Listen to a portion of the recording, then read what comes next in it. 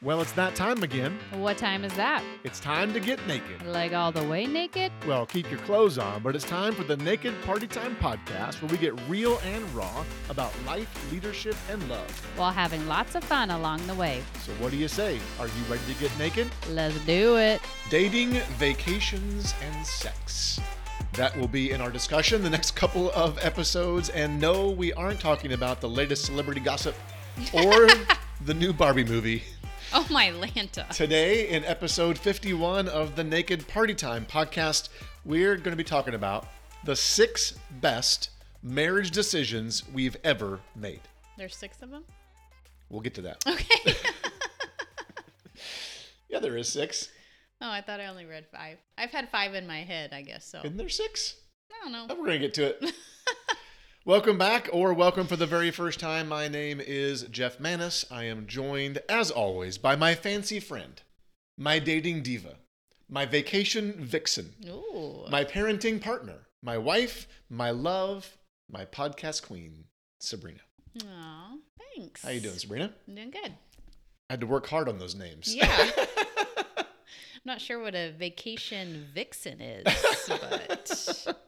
Maybe that'll fit into the I topics. will go on vacation and find out what that is. For those of you joining us on YouTube, hello to you there. You might be regretting it already. But we're glad that you are with us. We did take the month of July off from the podcast following my study break, which was a great time away. We went to a number of different places. The study break is something that the Harbor has done for the senior pastor for I don't know how many years, where they give 1 month to kind of go away and to rest, be renewed, and to seek God for vision on the next kind of season of ministry to refocus. And it is such a blessing. Yes, I'm huge blessing. very, very thankful that the Harbor does that. Not every church blesses their pastor in that way. But we were able to go to St. Louis during that time, and we went to my grandmother's on my Manis side 100th birthday. I preached at her church on her 100th birthday, which was a blast. We got to go back to Cheyenne, Wyoming, saw our daughter Mariah and her husband Caleb, and we got to attend Element Church for me for the first time since we left, which was both awesome and awkward all at the same time. And then we made some quick stops to see your aunt and uncle, and we saw your dad, and then we spent the last week at a house down on the beach in Galveston. It was a great time away. That's all you gotta say? Okay.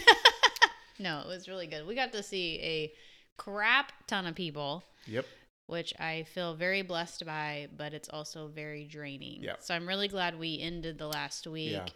Just our family at the beach house. And I did not want to come home. It was so awesome to hear the beach or hear the ocean. We could hear the ocean from the back patio of the condo we had. And then we took my hammock and I just laid in my hammock and I took naps in my hammock and we played games and made meals. Sat on the beach for hours. Yeah, it was the perfect ending to what was a busy month, kind of, as far as peopling. Yep. And then we got away for our anniversary. Yes. We went up spent 2 nights. We found this super cool glamping resort up at Lake Houston. Don't recommend Lake Houston. We weren't that impressed with it. No. But the glamping resort was super cool. Yeah, where we stayed was really nice. You could rent like either a luxury yurt, or they had, and it has, you can pull your RV in. They had covered wagons. Covered wagons you could stay in that had air conditioning in them. They had safari tents. Yep. And then there's like cabins you can rent. And then what we rented was a retro RV. It was like almost like an Airstream type, Gulfstream type trailer, but like all decorated. All the furnishings were like from the 60s. Yes. Looked like the 60s. We literally just laid in that trailer. It was awesome. It was awesome. It was awesome. We didn't do anything. The last episode, though, Michaela and Jada hosted the last episode for a podcast takeover. They did a great job. And now they're getting very big heads. Yes. About how great they did, thinking they should just do the podcast every single time. Yeah. I mean, they did good, but come on. Not that good. I mean, maybe we should put a poll out there. Who do you want to hear? Oh, they're gonna vote for the kids because they want to be nice. You don't have to be nice to them. We said maybe they could do one more before Michaela moves. Yeah. And then, because she's moving so far away. Yeah. So we'll maybe let them do it again. They did do a great job. Yeah, they did. Much better than I thought they were going to do. Yeah, me too. I was kind of nervous. So today we do want to start a conversation about the best marriage decisions we've ever made. I'm pretty sure there's 6. We'll have to see what we get to the end. We're doing 3 today. I just always had in my head there was 5, so I did not count. There is 6, and I just went through it. Okay. So we are going to go through 3 today, and we'll talk about, along the way, some of the ways that we've struggled in each of these areas as well. While these are the best decisions we've made, we have also struggled greatly with them. Many of them we didn't start doing well with these. Yeah. We did poorly, which led to our decisions to do them. And then, as I said, our plans to release this in 2 parts. We'll cover 3 decisions today and then 3 on our next podcast. We would do an episode on the worst decisions we've ever made, but that would be a very long podcast. We could call it 1001 ways, 1001 of the worst decisions we've ever made in marriage. We could make a lot. We've made a lot of mistakes. Oh, yeah. Who hasn't? Yeah. And so we could talk about all those, but it's much shorter to talk about the best decisions that we've ever made. So even though we are talking about marriage today, we want to make sure and say, if you're single, this podcast does not exclude you. Yeah. You may not be married, but that doesn't make you any less valuable to God or to his kingdom than a married person is. I believe there will be some insights today that apply to anyone, no matter your relationship status. And maybe this can just help all of us know how we might pray for our friends and our family in these areas and how we can disciple one another and hold one another accountable as well. Mm-hmm. Even though this episode is about marriage, I want to make it abundantly clear, and I cannot say this enough, marriage is not the ultimate goal. Jesus is. Right. Yeah. Marriage is not the ultimate goal. We've made it out to be a lot. Well, Satan has helped the Big C church turn marriage into an idol. Yep. And it should not be the ultimate goal. Yep. Marriage is not the ultimate goal. Jesus is. Yeah. Which actually, we didn't start out very well with this one, but it leads into the very first best decision that we've made in marriage. Sabrina, what is it? Number 1, seeking Jesus to be fulfilled. The best marriage decision that we have ever made is seeking Jesus to be fulfilled. When we got married, we believed that marriage would make us fulfilled. Mm-hmm. And that is a lie straight from the pit of hell. Right. It is a lie from the enemy himself. Marriage does not make you fulfilled any more than a great meal makes you never hungry again. That's good. Yeah, very, very true. Like, yeah. I mean, that's what you do, right? You go to high school, and then some of you may go to college, and then you get married, and then you have kids, and then you just do all the things, and then your kids do all the things. Like, it's generational, and it's an expectation. Yeah. It's not bad to do those things, obviously. No. But the expectation is that, you're going to get married. Right. And you might. Yeah. But if we make marriage the goal, we will be disappointed every single time. Yeah, because I'll tell you right now, marriage fixes nothing. Yeah. Nothing. We think it'll fix things. We think kids will fix things. Neither of those fix anything. Yep. If I expect my spouse to satisfy my longings, I am putting them in a position that only Jesus can do. Yeah. So when I expect my spouse or a spouse to satisfy my longings, what I'm essentially doing is making my spouse my Lord. Right. Which is idol worship. Yeah, it's an idol. And we inadvertently did that. Right. We entered marriage thinking, this is going to be the ultimate. Mm-hmm. This is what is going to satisfy me, is being in this relationship forever. Right. And marriage can be and is an amazing gift. Mm-hmm. It is instituted by God. It is a blessing from God. But it is not what will fulfill you. Right. Seeking Jesus is what fulfills us. Right. So one of the ways that we had to do this, practically speaking, is setting aside time every single day to be with Jesus. Both of us start our days with Jesus every single day, right? Right. Today, yeah. Yeah. Now we do. Yeah. Back then, I don't even. We both I struggled. was very sporadic Yep. for a long, long time. Yeah, as was I. And I think a lot of it was because we had never made the decision to seek Jesus to be fulfilled. And that bled into other areas of ours. It wasn't just that we were seeking our marriage to fulfill us, but we were seeking other things. Right. Like Jesus was not the priority. Right. Even when we were in ministry, that was the case, which I think is true for a lot of people. And again, one of the reasons we struggle with a daily time with God the most is because the devil knows that's what's most important. Right. I mean, I think the majority of Christians would say, what if they were asked, what's the one thing you struggle with most in your walk with Christ? It's every day setting aside time to be with Jesus. Like you hear it all the time. And why is this? It's not a surprise. Right. Because the devil knows that's what is going to keep them connected. That's what's going to make them fulfilled.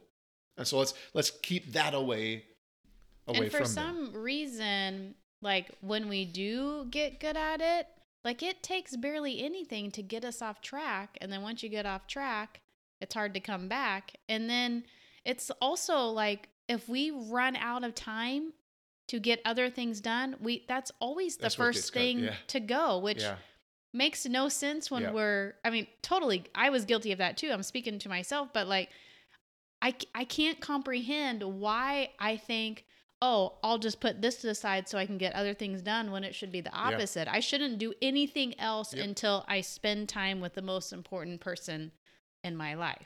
And it's not thought like that. And that's why I believe, again, I don't care when somebody does it. Yeah. I understand not everybody's a morning person. But that's why I have to do it the very first thing. Yeah. Because if I don't do that the very first thing, other things get in the way. Right. Oftentimes other good things get in the way. Right. Yeah. Your family, your career, even ministry can get in the way. And then by the end if I save it for the end of the day, like I get there, now I'm exhausted. And that's the thing that will get cut if I don't do it first. Right. And so both of us have made, and you're not a morning person. No. But you've made the decision to start your day every single day with spending time with Jesus. Yeah. Sometimes you might split it up throughout the day. Yeah, but you always start your day. Yeah. I'm like barely awake trying to read my Bible, but I just know if I don't do that very first thing, and now I'm in a excellent habit and have not missed a day in years, but it took a long time to get there. But we struggle with that. Oh, man. I remember feeling so much shame and guilt when our kids were little and we were in ministry and I wasn't spending time with Jesus and I wasn't putting him first. And then I broke. Yeah. And I've never looked back. Yep. But that was in 2016 when you went through your worst bout of anxiety. Yeah, that's the Lord used that for you personally. To bring you to your knees. And surrender. But I've been a Christian since 1992. December 27th, 1992. So 1992 to 2016 is a long time that I struggled reading my Bible. I would go through stretches where I did really, really good. Yeah. And then you get into a rut and it's just easy to go a week or 2 weeks and you're spending very little time with Jesus. And it affects everything, whether you see it or not. And now, for both of us now, starting the day for an extended period of time, sitting down in the Word, in prayer, not just reading the Word, but allowing the Word to read you. Yeah. Not just talking to Jesus, but allowing him to talk back. Right. Dialoguing. Has been a massive, it's the best thing for our marriage. That we seek to be fulfilled in Jesus. Yeah. We did a whole episode on seeking Jesus in episode 43 called The Rhythms of Relationships, where we talk more in detail about kind of practically how you and I might spend time with the Lord, but you can go back and listen to that if you want. Oftentimes I have said, or I have heard people say things like, well, about their marriage. Well, I couldn't live if I didn't have Sabrina in my life. And I understand where that comes from. It comes from a very good place. I cannot imagine losing a spouse. It would be awful. And some of you listening may have gone through that. Yeah. Where you lost a spouse. And so I cannot imagine that. But if I can't live without my spouse, I may have an unhealthy dependence upon them. Mm-hmm. Because if I can't live without my spouse, what's that say about somebody who's single? Yeah. Because we don't need a spouse to fulfill us. Yeah. I mean, I used to say about you, I said this to you before. I have not said this in a very long time. I couldn't be a pastor without you. Mm. And again, that came from a place of sincerity. Yeah. And how important you are to supporting me, praying for me, caring for me, loving me.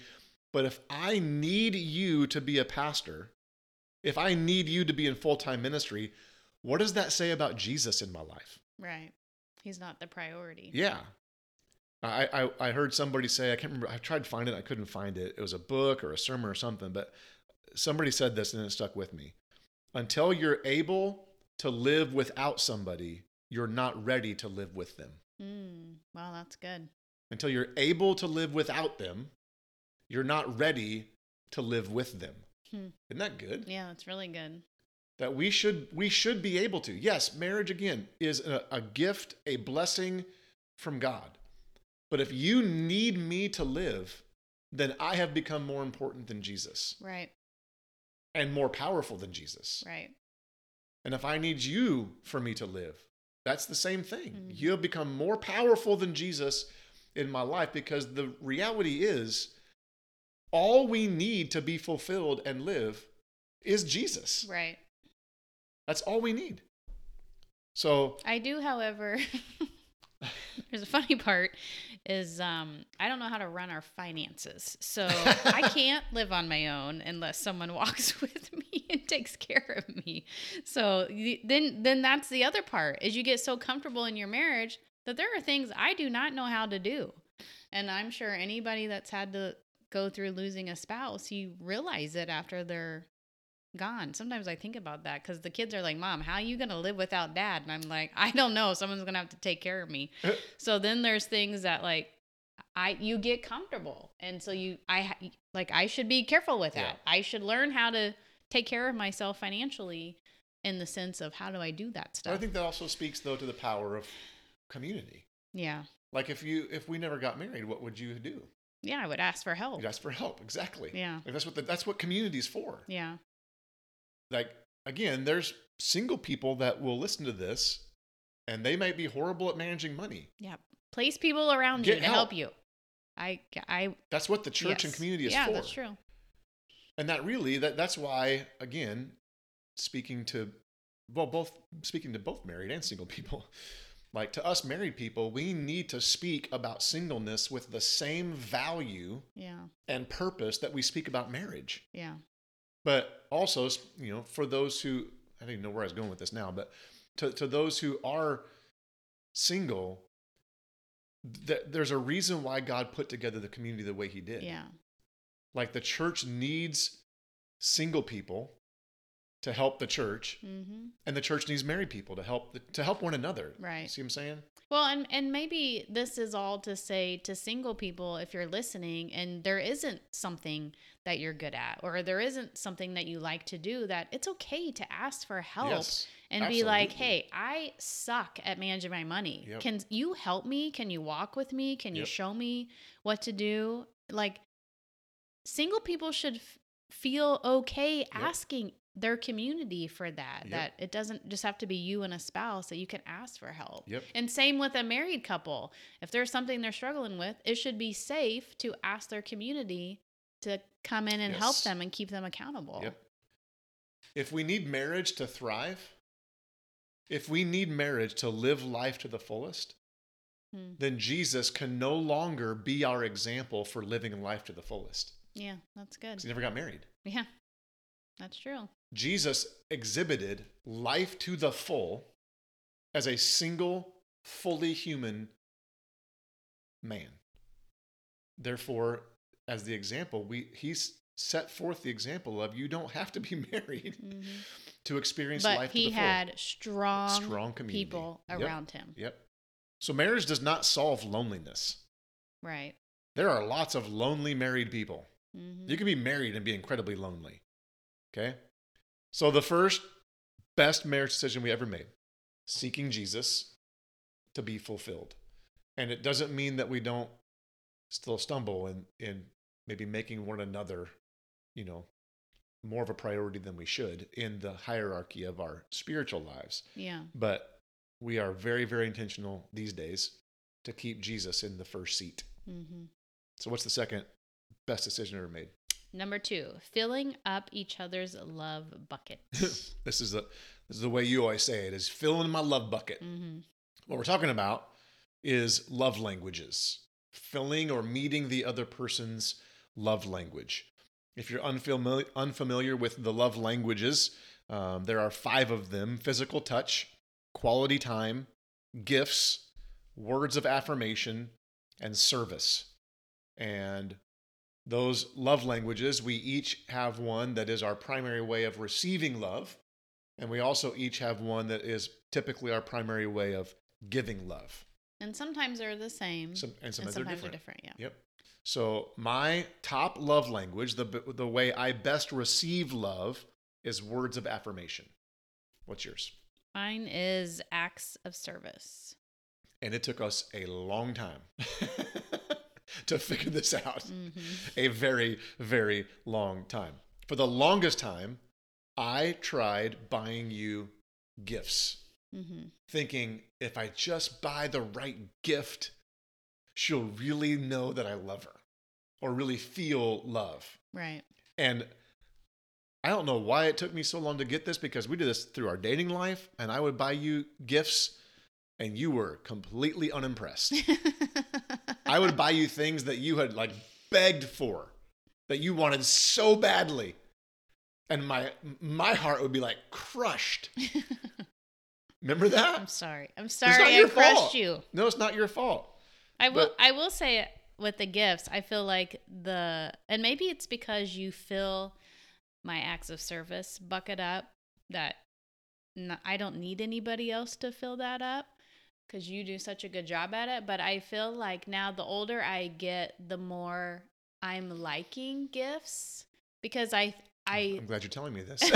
This is your way of getting this is your sneaky way of getting me to buy gifts. No, I'm not being sneaky, but I think I like it now more because I feel like I like the part of where someone thought about me. Yeah. Yeah. Because I show love through gifts. Yeah. Yep. And so I'm and I think about the people I give gifts to for months and months. I plan. Yeah. And so because that's my natural way I show love, I'm now recognizing that when someone buys you a gift, how much they thought. Yeah, especially when it's an intentional one. That it's Right. clearly something that they know about you. Yes. Not just a gift card to Chili's. No. They listened to you. Yeah, they heard you and they got something for you. That is really meaningful to me now. Yeah. I love that. I'll start buying you more gifts now. Now I know I've got to buy you gifts. But the gifts love language is not just spending money on you. It's the thinking part. It's the thought behind it. I'm tracking.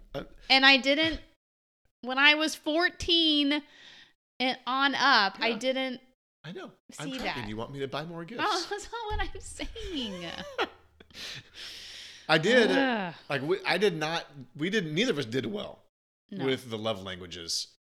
And we didn't even know what they were, first of all. Yeah, I don't know if we understood them. I don't know if the book was written about when we first got married. They obviously existed because we were both struggling to give and receive love appropriately. Right. But even going like I have not always been a great servant of you. No, you I don't have know. not. I don't know when I made that decision that this is my primary responsibility is to serve you. Yeah, I don't know. I do remember. Maybe when we started having kids, you. Well, I remember one of the worst things I ever did. Let's share that. I'm going to. So, primarily when we first got married, you still do not obviously, but you still do all or predominantly the cooking in our home. Yes. But you also, when we first got married, did the cleaning. Like you would not only make the meal, but you would clean it all up. Kitchen, dishes, everything. Mm-hmm. And it must be after we had Jonah, maybe it was after we had both Jonah and Mariah. I think it was after Jonah. You were so sick with Jonah. That's what it was. I was You were pregnant with Jonah. And when you get pregnant, you get sick. Like the whole time sick. I'm a 9-month puker. Yeah. And so you were laid out, which meant kitchen was dirty. I wasn't used to cleaning the kitchen. And so for your birthday, which is in December, this is actually when it was, wasn't it? Because you would have been like fully pregnant. Yeah. As if you can be halfway pregnant. You were you were well into your pregnancy, a couple months in, and laid out. Kitchen was messy, and so for your birthday, I thought, what a great gift this would be.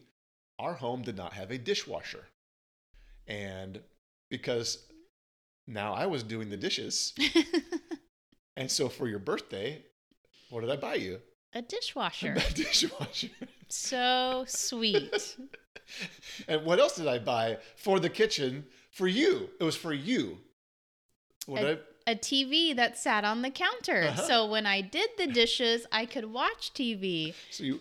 Except I wasn't doing the dishes because I was puking while I was carrying your child.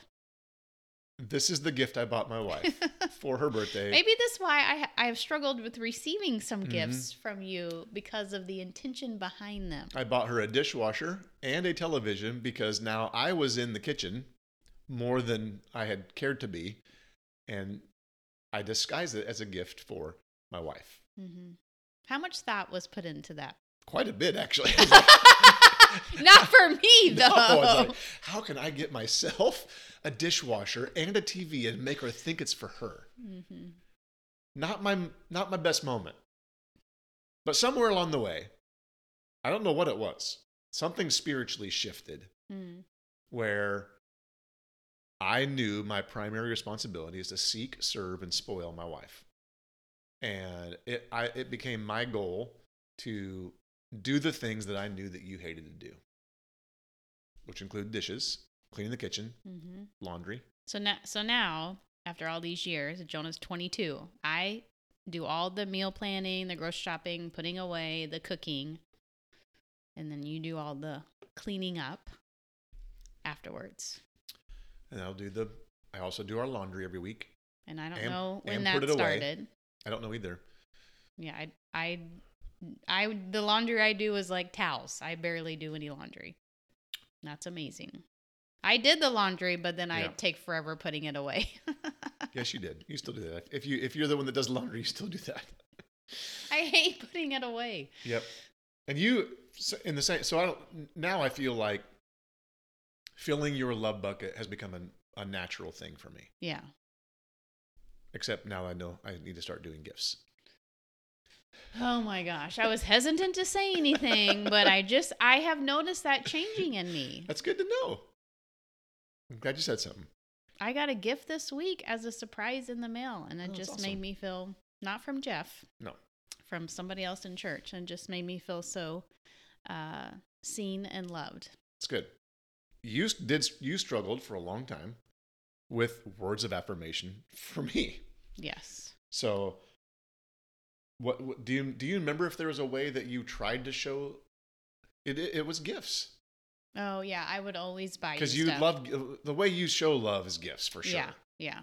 Gifts or service, and you would I am like receiving gifts pretty low on my love language list. and I'm all for if someone's giving me cash, I can go buy whatever I want. Like I'll take that any day. Very hard to buy. I'm very hard to buy a gift for. You're I very admit that. picky. Yeah. I do like receiving things, but I want to be the chooser of what I get to do with it. So a gift card or cash, I love that because then I can go get what I want. Mm-hmm. But I'm very, well, very and I think even acts of service, I would try.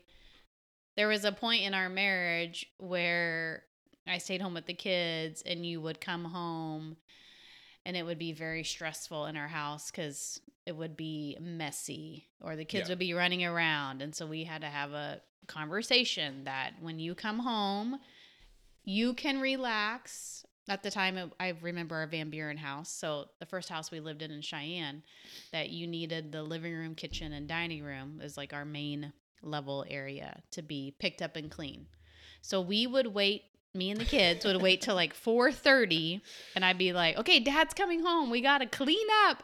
And we would try to get the whole area cleaned up. I might still be in my pajamas from that morning, but we wanted Daddy to see that we did something today because I might have cleaned it several times, but it doesn't stay that way. Mm-hmm. And so that we maybe had some fights that then turned into a conversation that then turned into a solution. But even now, we have no little kids, and you still need the main areas of our house picked up. So that's not words of affirmation. What's the or? I don't know. A warning. Oh yeah. That's the part I don't remember. Yeah. I don't like being surprised. But I think this is we're having our own little therapy session here. I don't like being surprised that the kitchen's a mess because I view it as my responsibility to clean it.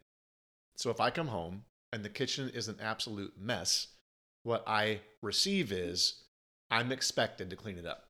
Which is totally not what I know. Intend. But that's why I have said I'm fine with the kitchen being a mess. I just don't want to be surprised by it. Right.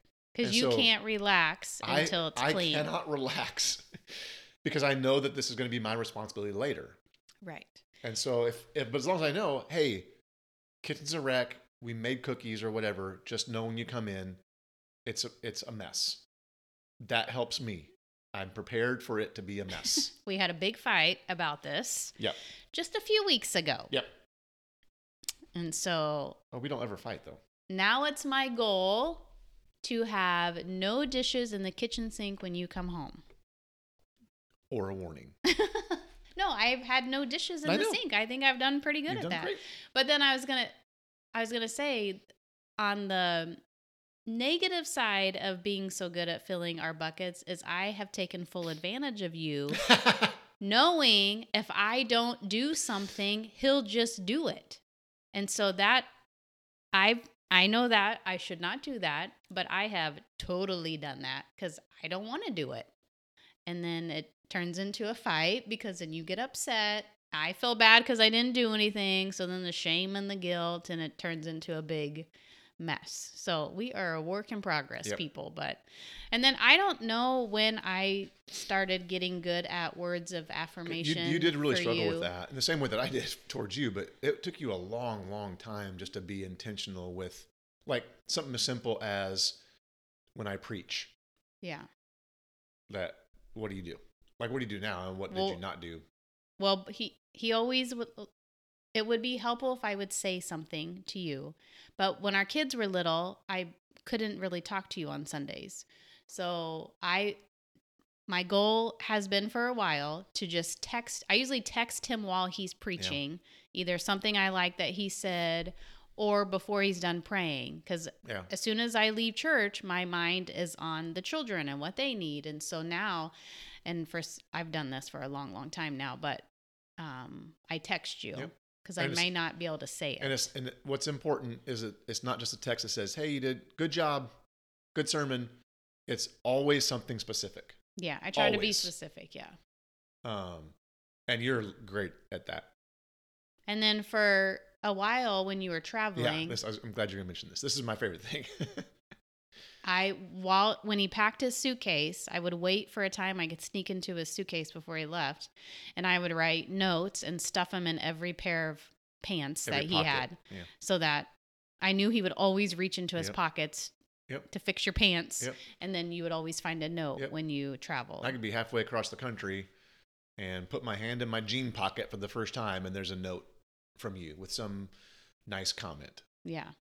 Again, a specific comment, Right. or even sometimes a prayer or whatever. Right. You're really good at texting prayers too, which that's words of affirmation. So and you do it for other people. Yeah. So I've learned over the years not only to fill your love bucket, but then it goes into, like, now I know words of affirmation for anybody. Yeah. Like I've practice has make progress in that. And now I feel like it's a gift I have that God's helped me. And so I do it for our kids and for all sorts of people. Yep. That, Yep. So I can't pinpoint where it shifted for both of us, but somewhere along the way it just shifted that we know how each other receives love the best. And so we're seeking to fill that love bucket and make sure that it's as full as can be. On the flip side, we also both have the exact same lowest love language, which is physical touch. And we are trying, so this is where we've gotten, to a point where we're like doing really, really well, even though as we talked about, there's growth still, and even conflict that happens with our love languages when they're not met, or if we have unmet, even false expectations. Even though we've gotten really like a good spot there, like we are working on the other love languages, especially physical touch. And we're going to talk about it in the next episode when we get to a topic on sex. The physical touch love language is non-sexual. Right. It's not even necessarily romantic. It's affection, physical affection. Some people's love language, their number one love language is physical touch. For you and I, it's number 5, and it's a long way down there, number 5. Mine's usually 0 when I take the test. Yeah. So, like, it is a struggle for us and this is what we're learning, and we've read things on everything, like, and this is like a no-brainer, but for us, we don't think about it. Like, physical touch is so important. Right. Especially non-sexual physical touch is so important. It does things to the brain. It does things like, not melatonin. That's what makes you go to sleep. What's the serotonin? Serotonin, yeah. It's the chemical that makes you feel good. Yeah. Not melatonin. Be awesome if physical touch caused melatonin. Maybe I'd go to sleep hold faster. Hands and we go to sleep real fast. So, like, one of our actual written down annual goals is that we would touch each other, which sounds awful, but we're trying to get better at all the love languages, not just the ones that we're natural at. Right, because you need all yes, you need 5 all 5 of them. You might best receive love through one, but you need all 5. I was gonna I'm looking in our goals to see what we have not done good at it. Oh, here we go. We had like one day I'm responsible. Let me read it. So I'm looking in our goals that we set, and it says Jeff initiate non-sexual physical touch Monday, Wednesday, Friday. And I'm supposed to do it on Tuesday, Thursday, and Saturday. And guess how good we've done that? So then I have in my reminders on Tuesday. And I bet you just check the reminder off. On Tuesday, Thursday, and Saturday, touch Jeff in a non-sexual way. We have to have reminders on our so that phones. I wouldn't forget to touch him goodness. in some way. And this is how bad it is for us. Our kids are not used to seeing us touch. I know we kissed in front of them absolutely. in the kitchen. Like, I know in the earlier days we did touch more. And so it's not something that we've always struggled with, because like when we were dating, we couldn't keep our hands off each other. Yeah. Sorry, parents, if you're listening. But I don't know. Like the I don't longer know we're either. married, Yeah. the less it becomes. And so now our kids are like grossed out by it. But I know it hasn't always been like that. I wonder if it's because we started experiencing the higher priority love languages for us that one faded more. Sure. So we don't, right. But Like, we do need it. yeah, I know. And we're trying to get better at it. So we're working on it. Yeah. Like I touched his leg in church today and it like took everything in me to do that. Like it shouldn't. It's not natural. No, it's just so not natural for me. So it's why all you people that love to hug, I love your hugs, but I probably will never be the initiator. I need you to initiate it. Yep. And that's how I am too. Like I'm fine if you or if any, if somebody else wants to give me, I have no problem receiving hugs. Right. It's not on the forefront of my mind to Right. initiate physical contact. Right. Physical touch. And again, it's one of those things that we're both really, really now, cognizant of, Mm-hmm. and trying to make an effort down to putting reminders in our phones. And we're probably back into a rut again of just not doing it real well. I saw this couple in church today, just all snuggled up, touching each other. Me and Jeff didn't touch one time during church, except in second service when I touched his leg for 30 seconds. And I thought, I just don't know how you do it. Like, so it's constantly something I think about, but to like, this sounds terrible, but like to physically touch him non-sexually, I don't know. Yep. It's just it's just one of it's just one of our things. We're working on it. Yep. Thankfully, I mean, I'm actually thankful that for both of us, it's like a very low priority, because if either one of us had a super high physical touch need, that would be really, really hard. If I would learn. You're looking at me very confused. Yeah, no, I would learn to do you it. have to. I learned how to, and we have kids that like Michaela is physical touch. And so as the kids grew and they were touching me all the dang time, I learned that's what they need. Yep. And so if it's what you needed, it would be different. True. But because neither of us, quote unquote, don't need it. Right. We do need it, but it's list. not high. And so since it's not a priority, yeah. I just forget about it. And then I see other people do it and I'm like, why can't I just grab his hand? Or I don't know. It's like, it's an effort. Yep, it is. So all you people that love touching each other, pray for us. Yep. We're working on it. So that's the second best decision ever made in our marriage, to fulfill each other's love buckets and to work hard on the other love languages that we're not natural at. Yeah, it's that you have to communicate about it, and when you have a fight, learn from it and work on it. So what's the third one? Number 3, prioritizing our marriage over our kids. Preach. Now, I know not everyone has kids. Not everyone will have kids. Right. Like I said to singles, marriage is not the ultimate goal. Jesus is. And I'll say this to those who have not been able to have kids for whatever reason, or for those who may not desire. There's some people that just don't desire to have kids. Having children does not make your marriage any more valuable than those who do have kids or don't have kids. Having kids does not make your marriage more valuable than those who don't have kids, and vice versa. Right. Your primary purpose is not to have children. It's to follow Jesus. Yes. And yes, part of the initial command and purpose of that very first union of Adam and Eve was to procreate. That was a pre-fall command. And after a pre-fall purpose, after the fall, there are now reasons why people literally cannot have kids.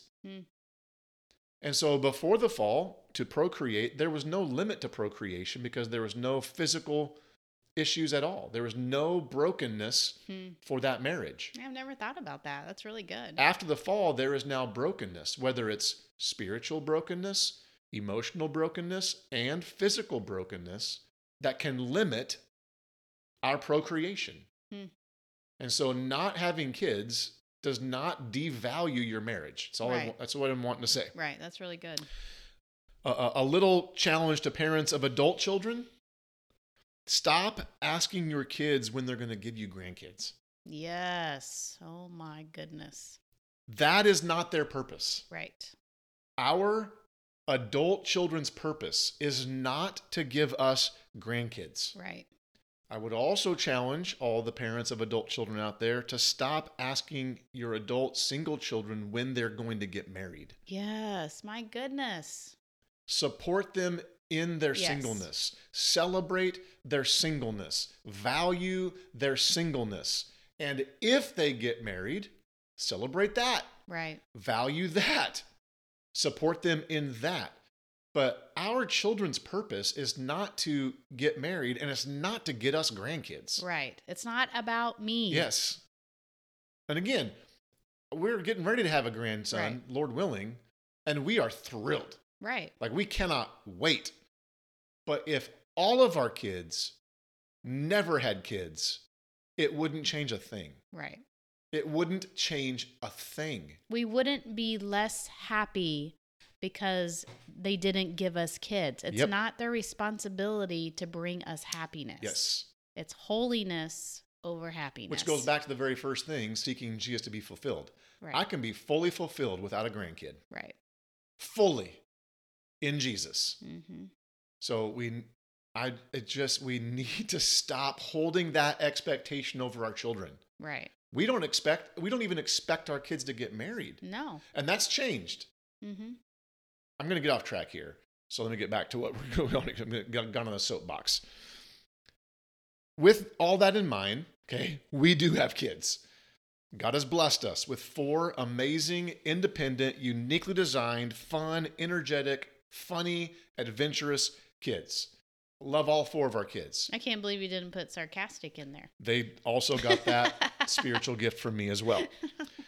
But early on in our marriage, this is something we did very early on that I felt like, out of all the things we're talking about, we probably did this one the earliest.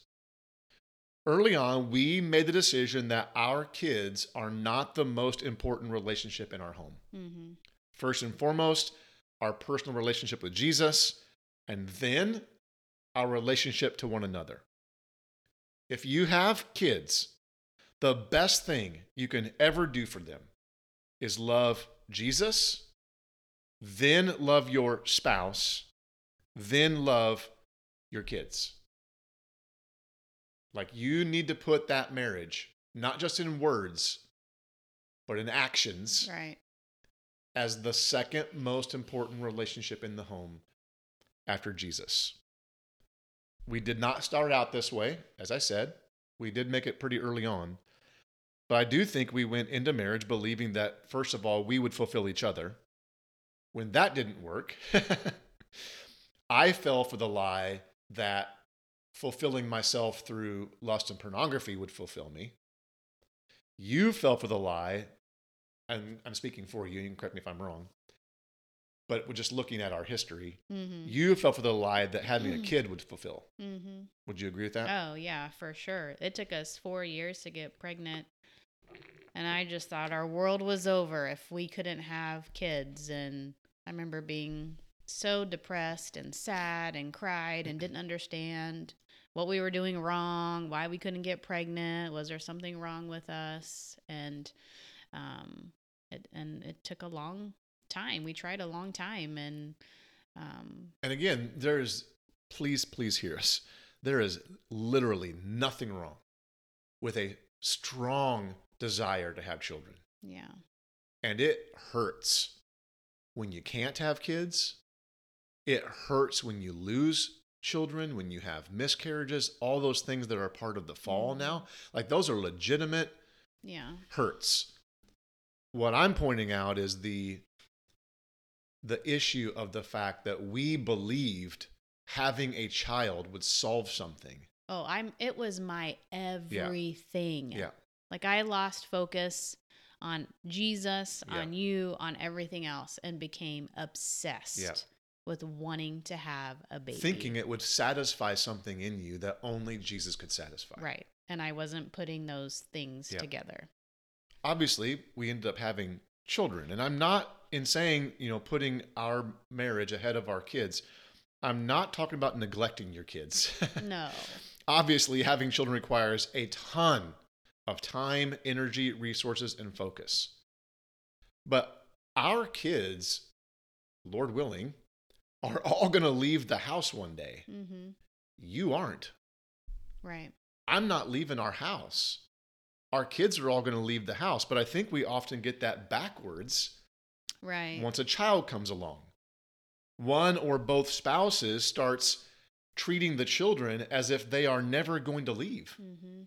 And I do think that's one of the reasons why it can be so incredibly difficult when they do leave. Right.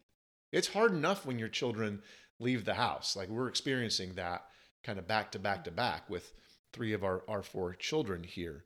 It's hard enough when they do that and you do have some priorities in place. If your priorities are out of whack, it's going to make that even more difficult if that child's been your primary focus. Well, and I don't know what the percent is, but the percent of divorces that take place after Yep. 20 years of marriage because all the kids are now gone, but the husband and Yep. wife no longer have a I relationship. just read an article on it called Gray Divorce, and it's Okay. it's tied to having gray hair. Yeah, because you're But older. It's the percentage of people who are getting divorced as empty nesters is rapidly increasing because for the last several decades, this unhealthy focus on the children. Right. And so for, once you have a kid for the next 18 years, so if you have just one kid, at least 18 years that are typically in the home, if not Right. more, you have multiple kids, it might be 20 some years. Right. And if you've made them, and here's what what gray divorce is that now the kids leave the home and you've spent so much effort investing in your children that the marriage did not get invested in. And when the children are gone, there's nothing that unites the couple anymore. Right. And they end up getting divorced. It's called gray divorce. Right. Because you end up becoming just roommates. Yep. And like business partners in a sense, because you're still doing life together, but you're only doing that life together to support your children and whatever they're Yep. doing. And then we're living through our children and having them do so many different things. So then we can participate in those so many things. I mean, it's our culture. Yeah. So it accidentally sometimes is happening and we get so sucked in and we don't realize.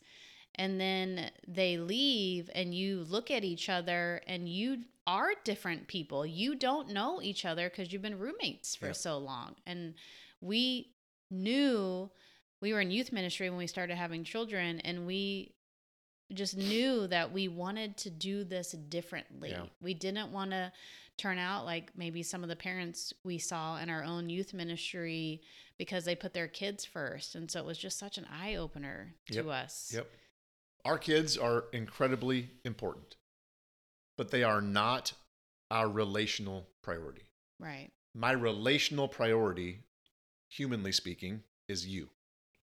I love Sabrina more than any other human being on the planet, including my children.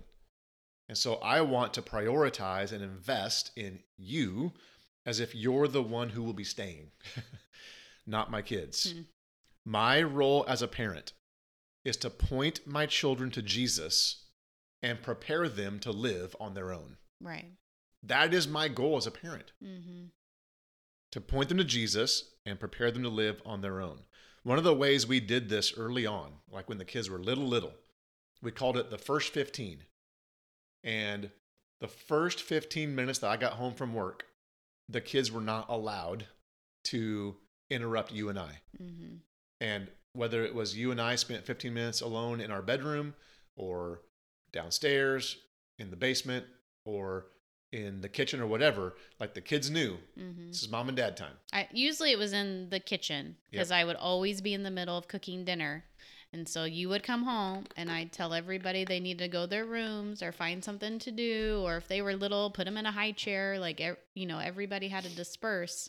And then I'd set the microwave timer for 15 minutes and I would continue cooking and doing whatever I was doing, but then it gave us this quality time that you could decompress And for you a could second, decompress. and I could decompress You could talk and to an adult for a few minutes. talk to an adult. Well, that's up for debate whether I was an adult or not.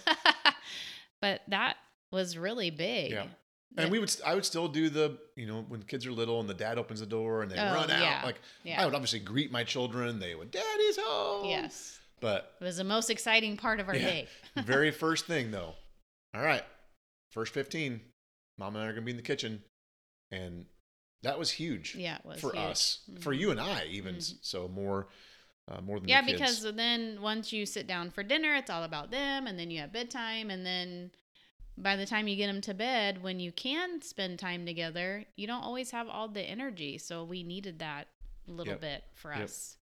The next way we did this will actually be the very first thing we start the next episode with. Part 2 of the 6 best decisions we made in our marriage. For review, what was the 3 today? So seeking Jesus to be fulfilled was number 1. Filling each other's love buckets was number 2. And then prioritizing our marriage over our kids was number 3. Anything else you want to add? Yeah, can I give a couple of resources? Yep. So there's a couple of books I've recently read that I think every parent should read, no matter the age of your kids. The first one is called Parenting, Getting It Right by Andy and Sandra Stanley. They have adult children now, but I loved how they broke down the ages of your children into different categories. It was, even though my kids are big, it's still so helpful to me because I'm entering in the friendship years as they become adults. And I wish I would have had it 22 years ago. I just thought it was so helpful, but they give so many great tips in there. And we haven't talked about that. Yeah. Talk about it next podcast about a weekly date night. They talked about being in small group weekly. And I had never heard a couple talk. They made that their priority. Yeah. We always talk about a date night. So I thought, man, that's so good. So just an excellent book. And then the other book that Jeff is currently reading, I've already read, and we think every parent of high school students, you should read it before your kids are adults. Read this. It's called Doing Life with Your Adult Children. Keep Your Mouth Shut and the Welcome Mat Out. It's so good. And it's by Jim Burns. I read it first, and when I finished it, I told Jeff, I was like, I want you to read this, but I'm scared because you're going to keep me accountable because I do some things in this book that he talks about don't do. It is and we have 3 adult children and 1 still in high school, and Jeff is now reading it, so now we're discussing it, and I'm like, I wish I would have read this so many years ago. So now we're kind of having to backtrack a little bit and figure it out. Yeah. So I just highly, highly recommend both of those books, no matter the ages or stages of your kids. Like, I just feel like any book you read, there's always something you can glean from it, and wanted to make sure I added that. Yep. Thank you. It's good. Yeah, that one book. The last one, Doing Life with Your Adult Children. Yeah, my goodness. Jeff and I have been having some conversations since I had already read the book, and just different things our kids are going through. To me personally, he would say what he would like to say, and I was like, babe, I need you to read this book because we can no longer give our advice unless it's asked, because they see it as us being critical of them. Even though we're not being critical of them, we do have good ideas, but they're in a different stage now. It's so good. It's been so helpful to us as we walk this road of transition. Mm-hmm. And if you are a parent, there's so many different transitions. And if you're a single person, love on other people's, I'm going to cry. Love on other people's kids. I have people, adults, that are loving on our kids right now. And it is ministering to my heart that even as parents, we need other people to help us. Like, we can't do this alone. And so whether you're single or married, have kids or don't have kids, like, find kids to love on, because it's been such a huge blessing to have people love on my kids that I never asked to love on them. Yep. Like, we all need that. Yep. It's good. So I just think those are great resources. Yeah, it's good. So all three of those things and the ones talking about next week, we are definitely still working on. Yeah. We don't do them perfectly, but they are the best decisions we've ever made in our parenting. We'll figure it out once we get to heaven. Yep. We will be back next month with a whole new episode, part 2 of the conversation. I've got some ideas on where we might go after that. If you do have any podcast ideas or suggestions, any questions or comments, you can email my assistant, Janice, at hello@jeffmanis.com. You can also leave comments on our social media. You can follow us there. Sabrina, why don't we end with our marriage mission? We are united in Christ, unstoppable with Christ, and unbreakable because of Christ. Now it's time for you to go get naked and partake. See you on the other side. Usually you don't look at me when you say the naked part. You've been listening to the Naked Party Time podcast. Join us next time as we get real and raw about life, leadership, and love.